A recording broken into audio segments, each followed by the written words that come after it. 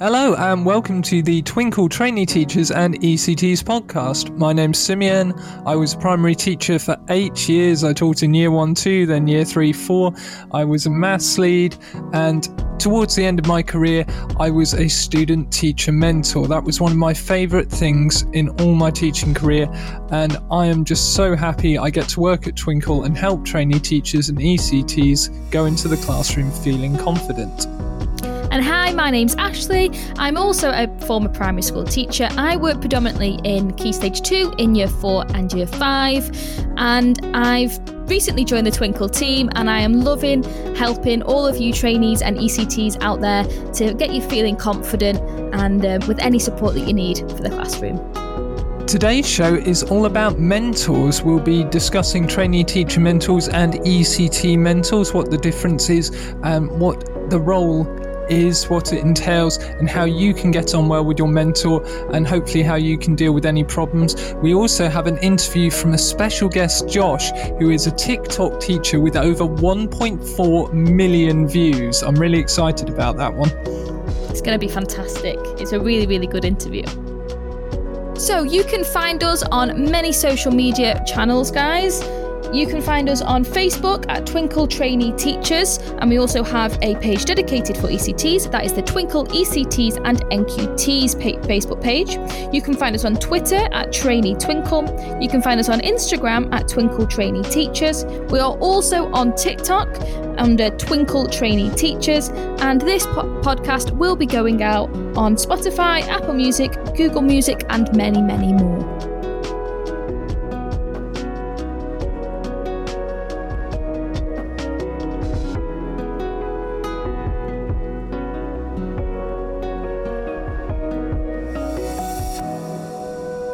Right, so Ashley, before we begin today, I wanted to just touch base on a few of the things that we've had going on recently and say thank you to people who listened to our last podcast on personal statements, first of all, because we've had people sending us their personal statements, and I have to say everyone, I think, has followed the guidelines. All the ones I've read, they have.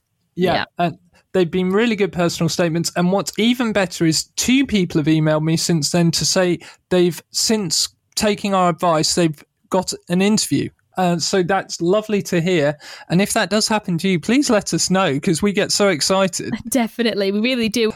So if you weren't aware, you can send us your personal statement. I'll try and put the link in this episode, but if you go to our personal statements episode, the link for the form is down there. We also have mock interviews and support sessions happening weekly now. Ashley, would you like to explain those?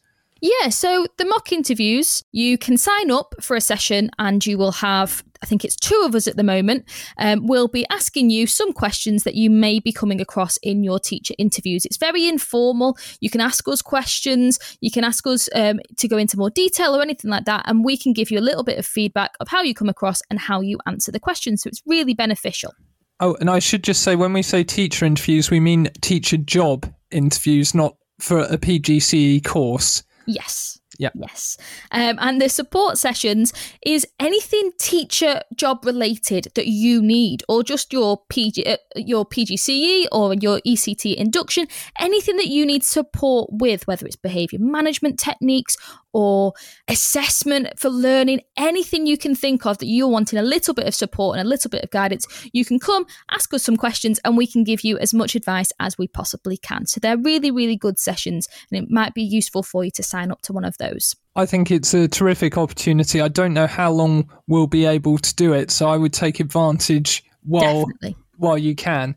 Now, one more thing before we kick off. Ashley and Donna host a weekly live session on Facebook. It's fantastic. It's really informative. I don't know how many people know about it. Ashley, would you mind telling the listeners a little about your live sessions? Yeah, I'd love to.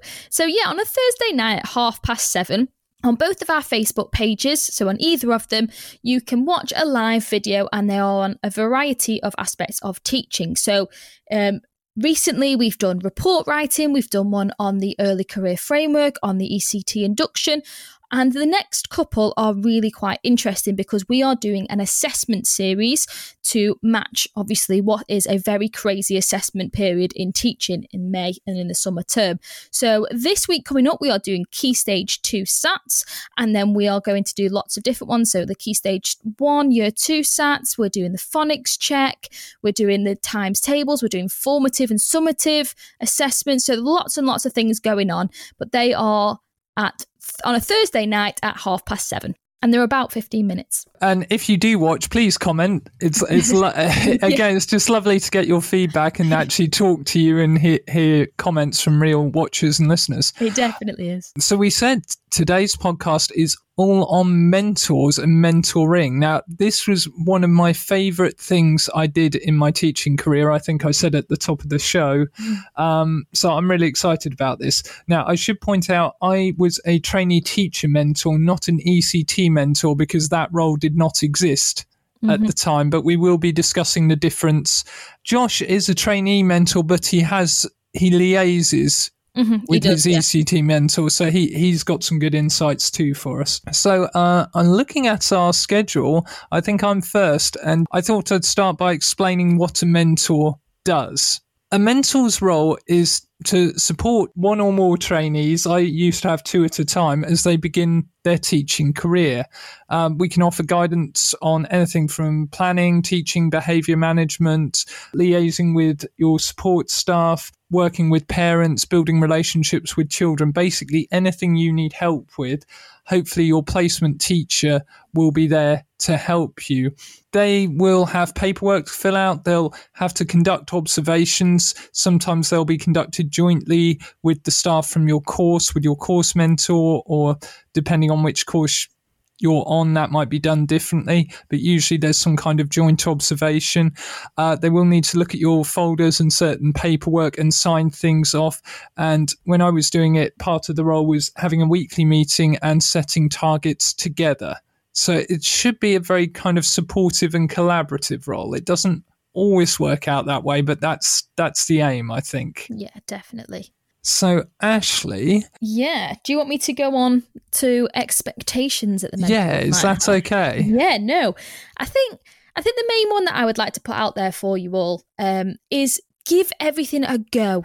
I think a mentor, they won't expect you to do this straight away, but they would be wanting you to do it. They want you to jump in straight away and just get involved with all aspects of teaching as much as you can. Obviously, on placement 1, you won't be doing as much teaching, but at the time of the year that we're at now, you'll be on your 2nd placement, or if you are an ECT, you will have been through this process. And it's just to give things a go. Try out different lessons, try out different ideas. Just be a bit experimental, because I think your mentor would love to see that and to see your passion and to see your enthusiasm for teaching. And that goes hand in hand with my next one, which is whatever you do, be reflective. And your mentor is going to really help you doing that. And I'm sure that you had trainees, Simeon, that were reflective, or you had to help them with that process. Yeah, the common thing with trainees, I think, is they're too hard on themselves. Yeah. If something goes wrong, and it will go wrong, as an experience, I'd been teaching for 8 years and things went wrong for me all the time. So as a trainee, you have to expect that things go wrong, and your mentor should not be making you feel bad about that. Yeah. Really, but they should be encouraging you to reflect on it and express what you would do differently next time. Mm-hmm. That's the key thing. Yeah, definitely. At the end of the day, guys, especially in your training year, you are learning. You're not going to get it all right. And it's great for you to be able to look back on it and to think, right, okay, I would change that. And then the next lesson, showing that you've been reflective and trying to make changes that you and your mentor have identified. And I think going along with that as well is being able to accept advice. It can be really hard to have put your heart and soul and many, many hours in your training year into your lesson plans. And then if it doesn't go wrong, if it doesn't go right, to then be told how to improve it, it can be quite hard, and you might automatically feel a little bit defensive, but they are there to help you, and they are there to help you progress. And I think if you look at it in that way, you'll improve a lot quicker. Yeah, that's another really common thing. Most of the trainees I've had have been incredibly hardworking, incredibly conscientious, really wanting to do well, studying what I do closely. And then it can almost be a bit frustrating when they put 100% effort in, 110%, and things still don't quite go how they want or they envision. So that feedback can be a bitter pill to swallow sometimes, but it's always meant to be constructive and helpful, I think, from almost every mentor I've ever talked to. Yeah, any that I've ever come across, it's always been that way. And they're just trying to help. And I think my last one of what is potentially expected of you as trainees is to try and be as proactive and to give as much input as you possibly can in the process. So I remember sitting down with my mentor in the first couple of weeks and just observing them planning, not really knowing what the process was or how to do it. And I was just absorbing that information. And then once I could, and once I felt confident, I was giving input. I was giving suggestions of, we could do something this way, or, this might be quite cool. Oh, we could get outside doing this. Or should we do this in a practical way? Just trying to give a little bit of input. It just makes you look like you're really trying and you're putting a lot of effort in and you're putting a lot of thought into it, because it is a very tricky year and it can be hard to feel like you're getting your feet under the table. And I think by those little conversations, those weekly meetings, those planning sessions, if you can start to put an input into the process, you will start feeling more confident and more part of the class and established as a teacher in that classroom. Yeah, I think so. And trainees I've had who especially did well, usually the first couple of days they were talking to the children a lot. They were volunteering to do things like tidy up, read stories, just any way they could be involved. They wanted to be involved. And as Ashley said, asking lots of questions, observing everything, and just really trying to pick up as much as they can. Yeah, definitely. Yeah. So now I've got an interesting one, dealing with issues. So, but it's funny because when you're mentoring, you go to a big room before you even get your mentee, full of teachers who are also mentoring and the university staff, and they talk you through what they would expect. Yeah. And even teachers who've been doing it for 10 years will usually come to that in case something's changed. So you get to talk about all the paperwork you're expected to do. You get a big folder of paperwork to take away with you. And then at the end, you get to meet your mentees. Is how it happened to me. So it should be fairly issue-free, but I would be lying if I had not said that I have heard of people having their training years wrecked by having a difficult relationship with a mentor. It does happen. So there is an issue for whatever reason, and in a minute we'll give you some tips on how to make a good impression and how you can probably head off any issues before they happen. But really, I think it's best to try and speak to the person directly first before you do anything else. Even if you don't think they're going to hear you out, I would regard that as a professional courtesy. Yes. Because if you go to a head teacher straight away, behind a teacher's back almost, without talking to them, that could really damage your relationship, I think, unless it's something so personal you don't feel you could discuss it with them. But for most small issues, talk to the person first, then maybe talk to your university mentor. And if things are not getting better, then it might be time to talk to an SLT member or a teacher you trust at that school. Hopefully things wouldn't progress that far. Do you have anything on that, Ashley? Yeah, and I think it can be hard as well, because you need to be able to sort of look at what the issues are. And because I remember when I was a trainee, my two mentors were very, very different. So my first mentor was in year 6. He was quite rigid with his behaviour management, and there were certain things that he wanted to see in his classroom which didn't necessarily align completely with how I would be as a teacher myself.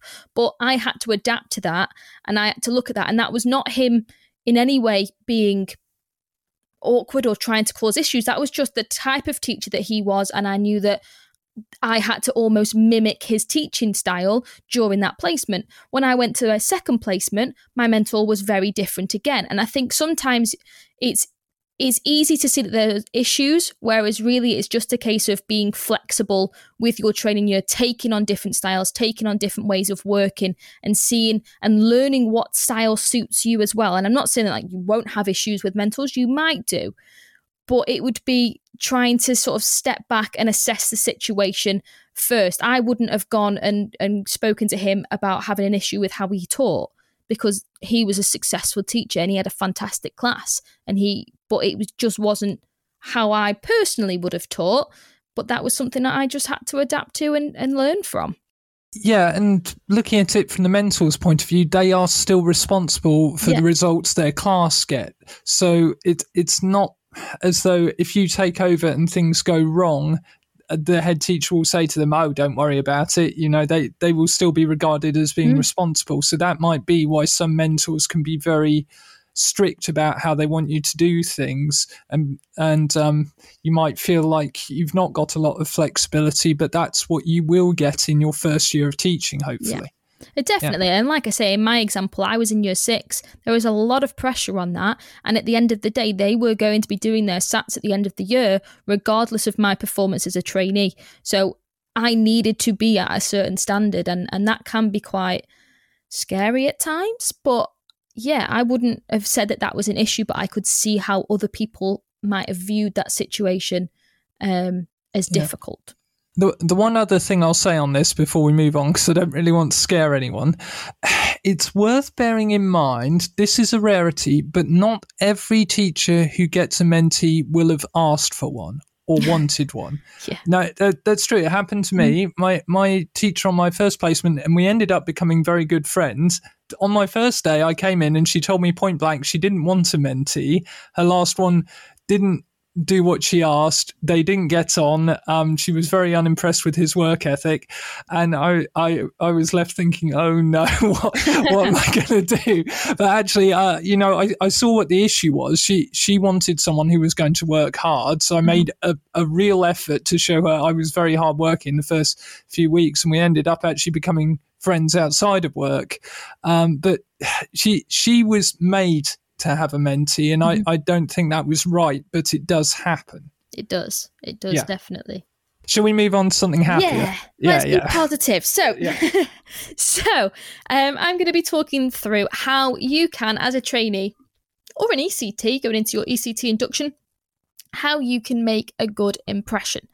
And the first one, Simeon has actually just briefly mentioned a few of them on my list, but the first one that I would say is getting involved. So straight away, you might be nervous, you won't know who your mentor is really, you're getting to know them, but get involved with the classroom.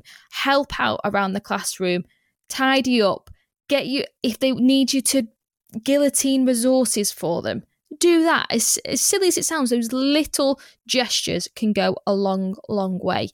And with that, get involved with the class.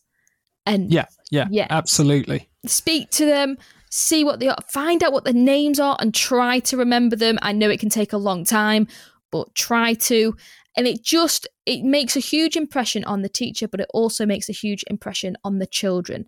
And they will really appreciate that you are getting to know them, because you are going to be a huge celebrity when you first go into that classroom. You're someone new. The children will all be so interested about you. Get talking to them. See if they need any help or support in their lessons or anything like that. So I think that's really, really good. Yeah. The next one. It's all right. Go.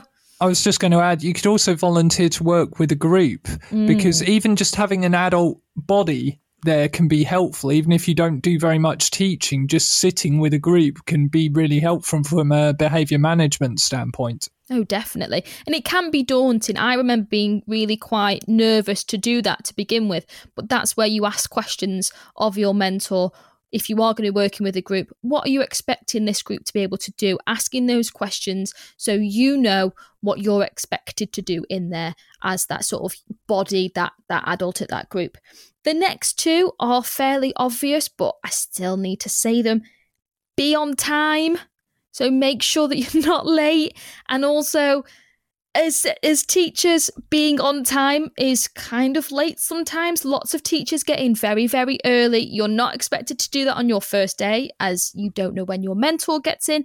But I would be making sure that you are in early enough that you can get prepared, get the resources sorted, and it just really shows willing. If you're walking in at 8:30 in the morning and school starts at 1:45, you haven't got time to do anything really. Probably just put your coat away and nip to the toilet before the children come in. It's not the best impression. Yep, and senior leadership team will notice. And the other thing they'll notice is leaving too soon. I don't know if you had that on your list, Ashley. I did. And I actually had to have I was spoken to about that on my first placement, because I had to get the train to school and back, and I ended up leaving about 4:30 every day to get the train. And it was a case of, I thought that was fine to begin with, didn't think anything of it. I was, under the impression that would be okay. And I remember being spoken to sort of just, you might need to stay a little bit later or come in a little bit earlier. And I had to be a bit more flexible with which trains I caught. And that was fine. And it was great that I was spoken to pretty early on. But yeah, that was something that I had to learn pretty quick. The next one, be prepared. Make sure if you're teaching, you have resources ready. You have your planning. There was a school when I was doing my NQT year that there was a trainee who didn't do lesson plans. Wasn't a great impression, and that was quickly sort of spoken about, and that had to change. So it does happen, but just make sure that you are as prepared as possible and you have all your resources and your lesson plans ready to send to your mentor in a timely fashion, so they can check over and make sure that you've included everything that you need to, or that they can help you and improve that lesson plan or give you a bit of advice. If you're rocking up in the morning and then hand them the lesson plan then and there's no time for them to check over it and to guide you on what a lesson plan should look like or what you can include in there. And my last one, which I think can sometimes be overlooked, but be polite to everyone that you come in contact with. And when I mean everyone that you come into contact with, not just teaching staff. Make sure that the lunchtime supervisors, the cleaners, the caretakers, the people who work in the office, all these little relationships and how you conduct yourself with those adults will show the type of person that you are. So if you are only polite to teachers and not so to other staff in that school, that will be noticed, and that isn't a good impression for you to have. So just make sure, please and thank yous, greet people in the morning, see if they're okay. If you're coming in after a weekend, did you have a nice weekend? Same thing with half terms, just those little bits of conversation. It goes a long way, and you will find that the staff that aren't necessarily the teaching staff are some of the most important ones in that school, and you want them on side. Yeah, I mean, you'll probably find that the TA in your class is higher on the pecking order than you when you come in a lot of ways, because they'll have a relationship with the teacher established and they'll have their ear. Could I add, you should offer to come to a staff meeting if no one makes it clear whether you should or not offer. Because I've had that happen to trainees. It's really unfair. No one told them they should come to the staff meeting. I didn't particularly need them there, so I sent them home. And then the rest of the staff were like, they're not coming to the meeting. I said, well, they'll come next time. So I just offer, because I've seen that go wrong for other people as well, not just me. And did you talk about dressing professionally? I didn't, but yes, that is definitely something. So yeah, be appropriate. Make sure that you are covered up. Normally, a school will have a dress code or some sort of way that the head teacher there's certain items of clothing that are just not accepted. Some schools are more flexible when it comes to summer, but I remember the schools that I've worked at, all the strappy vest tops are a complete no-no. But some schools allowed the women to wear like jumpsuit type things in the summer, others not so much. Some schools allow men to wear more sort of polo shirts in the summer, but be checking and make sure that you are appropriate. And I would say, to begin with, dress quite formally for work to begin with, and then you can sort of judge and you can ask those questions and you can see how everyone else is dressing as soon as you're getting comfortable in that school. Yeah, absolutely. Right. So are we on to Oh, no, actually, we're not. Okay, I thought we were going to do my warnings, but we'll wait for that. So, Ashley, how is an ECT mentor different than a mentor you might get on your training course? Yeah, so there are some differences, but it's a very similar role in the way of what they're there to do. So they are still there to give you guidance and support. And if you are looking into further developing anything, they might organise you to go and observe a different classroom, or they might give you some actual sort of not a lecture but style, but they will be teaching you certain aspects of teaching that you might feel that you need to improve on. Obviously, you are still working towards the teaching standards in your ECT year, similar to your PGC or trainee year. So you will still be looking at the same sort of targets. You'll just be trying to develop them further and progress further. And that's what your mentor is there. They are your support network. They will also be doing regular informal observations of you, similar to your initial teacher training, and they will be providing you with feedback, and they will be setting targets, again, similar to the initial teacher training.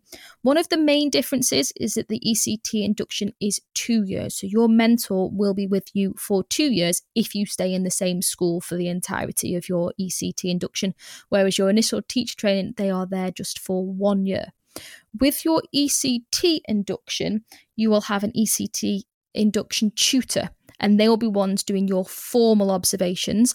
They will not be the same person as your mentor unless there are special circumstances, such as your school is really quite small and they don't have the staff.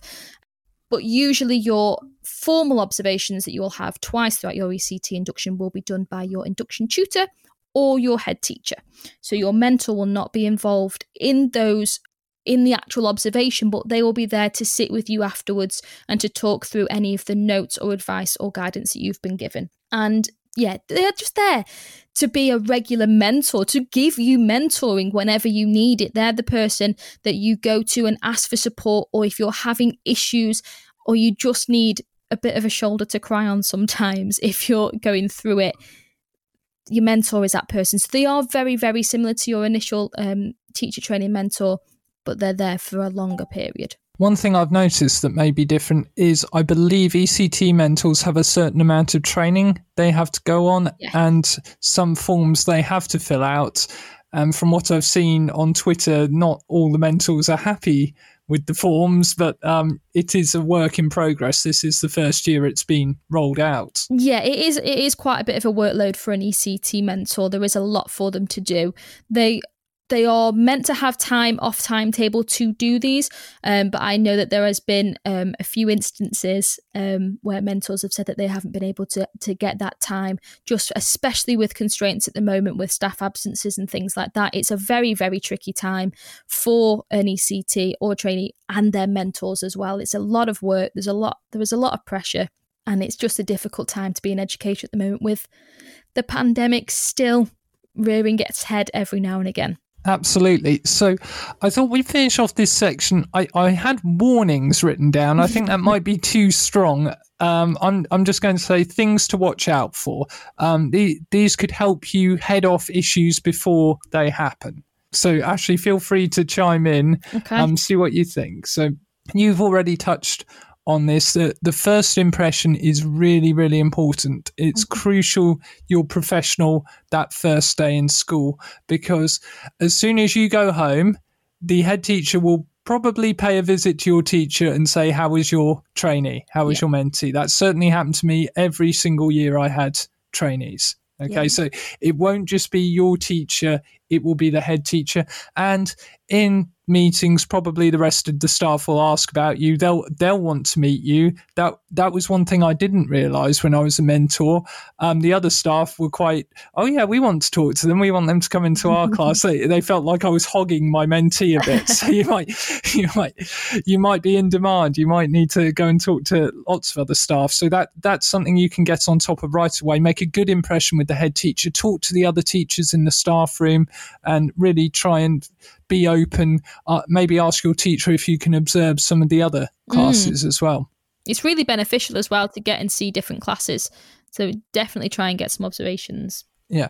Now, this one, I shouldn't have to say, but it happened to me and it was not a pleasant experience. Your role is to observe other teachers, not to critique their teaching. Okay. Now, I will say this, when you're in a school, you will see other teachers doing things you don't agree with. Mm-hmm. It might be, like Ashley said earlier, it might just be a style thing. Stylistically, they're different to you, but you accept that they still get good results. Yep. It might be a bit stronger than that. You might think, oh, I wouldn't say that to a child. Unless it's full on crossing some kind of line, you are not to critique a teacher. That goes beyond professional bounds, and it will make your relationship very difficult going forward. Okay, you're absolutely within your rights to think that and note it down and say, well, I'm not going to do that when I'm a teacher. Mentally note it down, don't write it down. But your role really is to see people, take the good bits, take as many good things as you can, and always thank someone for letting them observe you, because it is stressful. It's always stressful being observed, even for an experienced teacher, to let someone new into their classroom, because we want to help and we want you to see some value in our teaching. So it could really hurt someone, actually, if you turn around and say, well, I wouldn't do it like that. Yeah. And all teachers are nervous as well, aren't they? You know, we all have doubts. Yeah. Oh, yeah. Absolutely. So I wouldn't mention that one, but I have seen it happen. Okay. So the other thing that can rub people the wrong way is the super keen trainee. And this one's a bit sad because it's someone who's very well-meaning, usually a high flyer, usually doing very well on the course, but they come in with all these ideas of how they're going to change the school. And I've even seen trainees offer to give the rest of the staff training, and that's a bit too, that's coming on too strong. Yeah. At the start. Just a little bit. Just a little. Like Ashley said, offering ideas is great, especially with planning and things. That shows you're really interested. But offering, I've got this brilliant new way of teaching phonics, why don't I show you how, could rub some teachers the wrong way. You've got to be a bit careful. Yeah, and if it's something that you've recently learned in university and you think it is fantastic and it's the new thing, the new trend, then you could have quiet words with your mentor about it and say, oh, I've got this, during my lesson, is it okay if I try it out for the first 5 minutes or something? And obviously then your mentor can make decisions on, something that they might want to spread the word, but don't take that on yourself as that. Yeah, there's a subtle difference between offering to show someone something cool you've learned and sort of offering to train them because they need help. Yeah. Do you see what I mean? Yeah, it's one's great and the other's not so good. Right, and on the warning, I think we've covered most of these. Keeping your paperwork up to date is really important, because that can create a headache for your mentor. If your paperwork's not up to date, then the mentor will have to talk with your university mentor, and then extra things could have to be put in place, which means more work for them. And generally, it's a good idea to just keep everything up to date, keep your planning in your folder. Don't worry if it's a bit of a mess, that can be sorted. What I'm talking about here is if we looked at your folder at the end of a half term and there was nothing in there. That's what I mean. Yeah. I don't worry if you've missed the odd thing or it's not quite organised, because that's something you could do in an afternoon. This is if you're leaving serious gaps in your paperwork, that will not only come back to haunt you, that will also be a problem for your teaching mentor and your university mentor as well. Yeah. Yeah. Okay. And I think I'll do one more.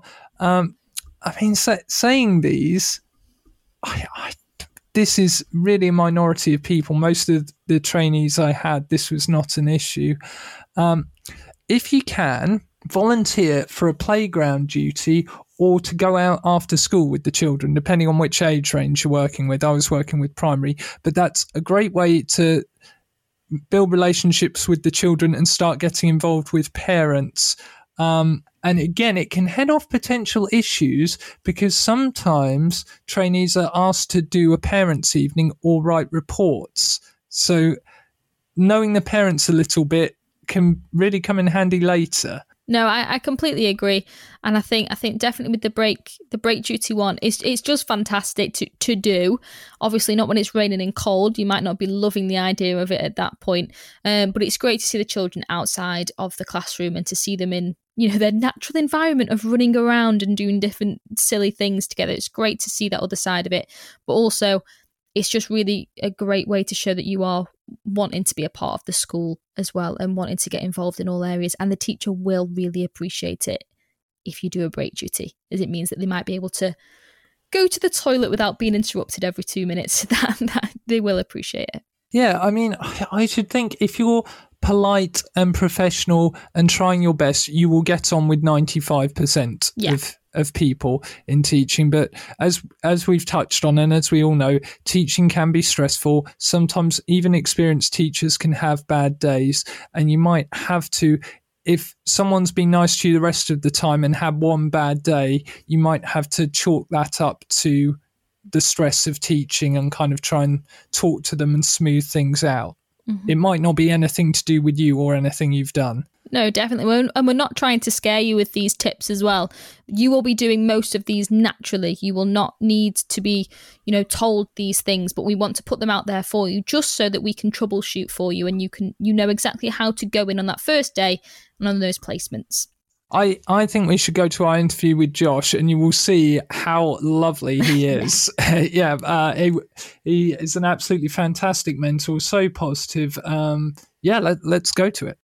Welcome back to the Twinkl Trainee to ECT podcast. Now we're here with Josh, who is, I would say, quite famous on TikTok. Would you say you're TikTok famous now? Over 1.4 million likes for your videos.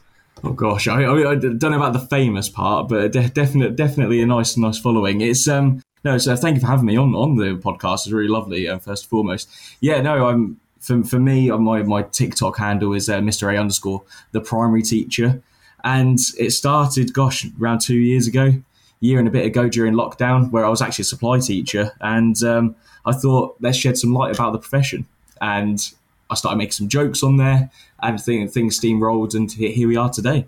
I know is your school quite happy with you having the TikToks? I know that can be an issue for many teachers trying to get into that side of social media. So have you faced any sort of issues with that? I think we had a few hiccups at the beginning. So original head teachers, I think it was just getting them on board. And actually, when I was showing them what I was creating, it was kind of a light-hearted, it's just a few jokes around what we're doing, but actually I'm supporting some people at the same time, because I started to get lots of messages from trainee teachers and other teachers just in the profession, just asking for a bit of support, or am I in the same boat as you at the moment? And I'm only a fourth year teacher, so I don't know all the answers, but sometimes people seem to think I do. However, now Chair of Governors is on board, the staff know I'm filming, and they even when I'm filming at school, and it's always after school, always when there's no children about, they'll try and pop their heads in and have a little look just to try and get involved. So that's really nice of them, and they see it as a bit of a laugh as well. That's lovely. The reason we got you on today is because you're a trainee teacher mentor as well as a TikToker. So that's a really nice combination for us, because you do all this extra supporting people online and you're still doing your day job. Just before we get into questions, I wonder, how do you find balancing all of that? It's tricky. I'm quite a structured person outside of work anyway. So for me, I've always been quite good at organising myself. However, taking on the extra mentoring role, it holds a close place in my heart from when I was at high school as well. And I had some counselling when I was at high school, and I've always wanted to help people the way somebody helped me. So actually, I don't see it as an extra kind of burden on me. I see it as this is just an opportunity that I take on. And actually, especially having my trainee at the moment, she's amazing, doing a wonderful job. Actually, it allows me to sit back and learn a bit from her as well. So that's really nice. Oh, that's amazing. So, Simeon, should we jump straight into questions? Yeah, I think so. Yeah, let's ask some questions. Let's go for it. Perfect. So mine is quite a nice one. It's, what is your favourite part of being a mentor? So what makes you What's the best bit about it? There's so many moments. For me, it's that journey. It's the case of when you see a student teacher, ECT, whoever, when they come in their first couple of moments, and you just see that progression. It's almost like your students in your class. I mean, I teach my year ones at the moment, 5, 6 year olds, and you see them at the start of the year, and they're already ready to leave me at this point.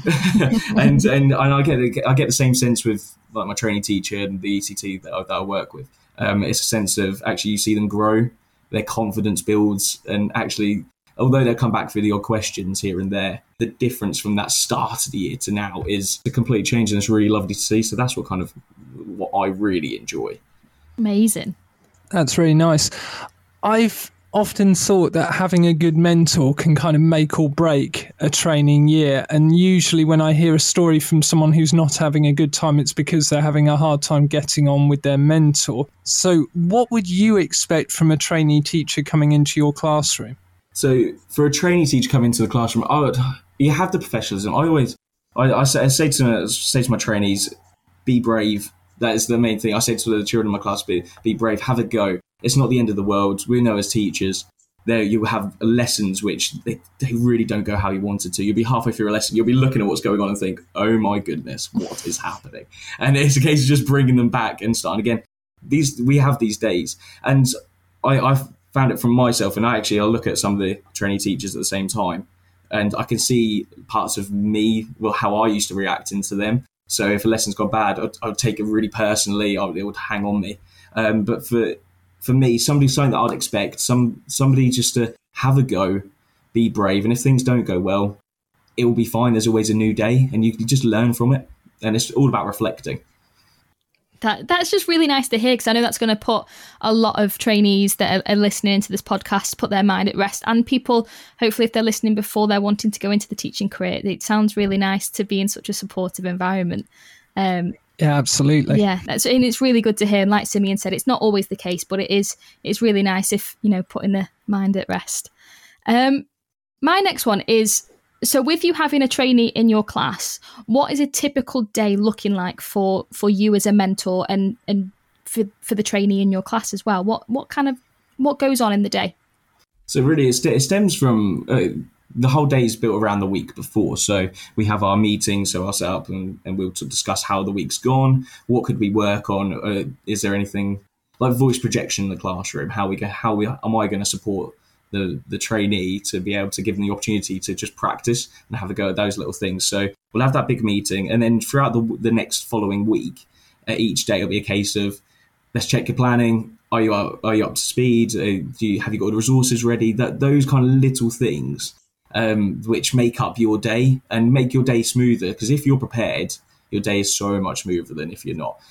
So it's just making sure those little things are in place, and then building on from there. And actually, you always have these big kind of formal meetings to reflect on what's gone on. However, I find, and hopefully my trainee finds, she seems very happy, but it's a case of those little interventions where we'll, after a lesson or after a little bit of teaching in front of the class, we will have a discussion. How did that go?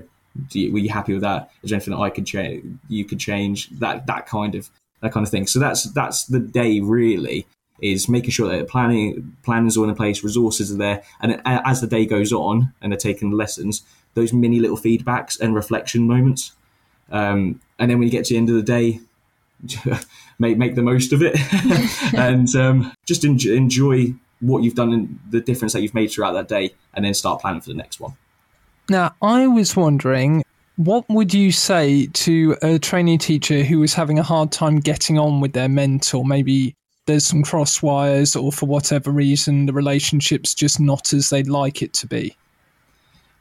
It's a really tricky situation, because it's natural. People get on with other people don't. However, I think if you're really struggling to have that connection, to get on with your mentor and don't feel that supported, or you just need to go and speak to whoever your mentor is, if you're at a university, skip whatever you're doing in that sense, go and have a chat with them, see what they suggest first and foremost. And also that you can have a chat with other members of the staff in school, as in head teachers and whatnot, because they'll be in best place to have a discussion with the mentor that you may have, and hopefully you can build on from there. But there's always a way around things, and things happen for a reason as well. So things do get better in the long run. It's just a case you have those moments when it may be difficult. But go and speak to people, like I said, people at university, Skip or head teacher, etc. I really like that advice. We get quite a few questions at Twinkle, and often the answer is, well, have you tried talking this out with the person or going to a third party and maybe trying to get it mediated? Quite often, even in a highly caring professional environment like teaching, wires can get crossed, misunderstandings happen, and the added stress of teaching can make things seem bigger than they are, I think. Ashley, over to you. Sorry, I'm no waxing lyrical there, but Josh, you seem to really, really enjoy your role as a mentor, and it's clear to see. But why did you initially want to become a mentor? What was it that sort of drove you to that sort of career path? Oh gosh, I've always wanted to try and make a difference, whether that's with children, with adults at the same time. I alluded to it earlier, when I said about when I was at high school, had some counselling and somebody really helped me, and actually I think that was a big step in where and how and where I am today, and my outlook on teaching. So for me, it was a case of I wanted to give something back, and I feel like supporting students, supporting trainee teachers, ECTs along their journey is just a little way to be able to do that. And like I said, I really do enjoy it. And if there's any other teachers listening, then I would really encourage them to have a go, because that small difference goes a long way. Amazing. Yeah, that's great. Is there anything that surprised you about being a mentor so far? Oh gosh, I think the main thing is because I've only been a teacher now for 4 years, so I'm still so fresh, and I still get so many things wrong. It's ridiculous, but it's all part of the journey. And it's actually weird seeing the trainee teachers, ECTs. I see a lot of myself when I was an NQT at the time and a trainee in them. So like I was saying earlier, how they'll react to it after a lesson, and they might take it to heart, and actually it's that coming round, being resilient, go from there. I used to, if I had a poor lesson and it didn't go quite as what I would like it to, then I really used to take it to heart and actually know it's okay. And I'll sit there after a lesson with a student or whoever and say, look, these things are good, it's fine. You've told me how you've reflected on it and how you can make a difference next time. So it's all okay. So I think that surprised me, is a weird way of seeing myself in other people. So actually we're all going through the same thing, and it's just learning from it and taking it on board. I think that's really, really important and positive that you are a mentor still fresh, like almost 4 years. You're still there, you're still in the mindset of it, and you, like you were saying, you're still learning, you're still making mistakes and things. And I think that's probably really important for your trainee to see that and to feel safe with that. That's amazing. I keep saying the word amazing. I need to think of a different adjective, but I have to say, one of the first things I said to my trainee, you're going to see some really good things, you're going to see some bad things at times. Because as teachers, you magpie, you take the best bits and go from there. And actually, it doesn't matter if you're coming towards the end of a career, however long that will end up being, but you're always still learning, and things just go on this roundabout. They keep cycling round, or there's something new, a new strand, a new scheme that you just adapt to. So that's what I said to my trainee. You're going to see some good things, you're going to see bad things. Just take it on board. That's a really, really good attitude. You keep using the word reflect, Josh, and I think that's so important, because if things go wrong but you're reflective, it can actually turn out to be a positive experience. Yeah, for sure. It was really drummed into us when I was at Winchester University. They were brilliant in my teacher training. They always said the biggest thing is reflection. It doesn't matter how well the lesson went. If you're reflecting and adapting, that puts you in a better position to support your children. And same for trainees, same for anybody who's going to the education path. I think if you're reflecting, that means you're a conscious teacher. So my next question is, I know that you're a trainee mentor, but you mentioned to us earlier, you work quite closely with the ECT in your school. And we have quite a few ECTs listening to the podcast and wanting a little bit of advice. So I was just wondering, what would be your sort of advice or top tips for the ECT going through the ECT induction? Because I know you were the same as we all were NQTs, weren't we, instead of ECTs? So it's slightly different. But what would your advice be of the 2-year period now in the ECT induction? I think it is a subtle, but it's a big change at the same time. That year, that does make a difference. And I think it is for the right reasons and for good reasons. The biggest advice I'd say is use your network in your school. Talk to people. Ask them a question if you get stuck. There's so many acronyms in this job that we all get lost. And somebody has an answer somewhere in your school. Just that's the biggest thing I'd say is if you're stuck or feeling a bit overwhelmed, talk to somebody, ask a question and say, look, I don't know what this means. Can I have some help in inputting this data? I have no idea where to find this resource. Can you help me with this? Nobody's expecting you to be a finished article at the end of the day as an ECT, as any, however many years down the line you are. But I would say the biggest thing is to ask those questions. Yeah, I think that's what they worry about, isn't it? They don't want to stand out. They see themselves as a qualified teacher now. They want to be of the same level of every other teacher in the school, but it's the case of you're still starting out. You need to use those support networks, and you're not going to be perfect off the bat. So yeah, that's really good, really helpful. Thank you. You've kind of answered my next question as well, Josh. So I might ask a slightly different one. I was going to ask how people could have a good first year in the job, but I'll change this a bit, because obviously workload is a big problem with teaching. And I see you've still got that real nice enthusiasm, that passion. That's lovely to see in teachers. So how do you keep things balanced? Do you have any advice for people beginning their career on kind of, being happy in teaching? I think for me, it's having a work-life balance. And sometimes that's really tricky balance to grasp, especially when you start, especially when you're training. It's really tricky. I always say to myself, in an ideal world, I'd like to get all my work done before I take it home, etc. But I plan out times at home when I will do some work here and there. I think once you get that work-life balance, and it is tricky over your ECT years and training years, but you have that extra time, especially that half a day, full day as an ECT in the first year, and then there's a little bit less in the second year. However, use that time wisely and just see every day is different and enjoy teaching. It's a really tricky question to answer, that one. I must say that you blow my mind with, having your mentor work, your just general teaching, and then your TikToks on top. I do not know how you do it all. I don't.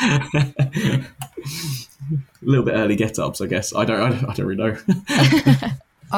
And there is one last question I wanted to ask, Josh, just because it's not on our question list, but it's one of the most commonly asked questions I get asked by people starting their training. And it's usually something like this happens. They see their teacher manage the class and the behaviour of the class is very, very good. And then they take over for a lesson and the behaviour really slips, and trainees get a bit worried maybe about asking the teacher for some backup. Would you have any advice for anyone in that kind of situation? I would say definitely, if you follow the policy that your teacher's using, to try and take on board their strategies of classroom management. How do they really observe when you get in there, how they regain control of their class, especially if they're at their tables, or if you've got the littlies, if they're at the carpet, how are you going to grab their control? And then for me, it's about positive reinforcement. A lot of the time you have those moments where you have to be a little bit stricter, but it's about positive reinforcement and try and build on that. But if you need help,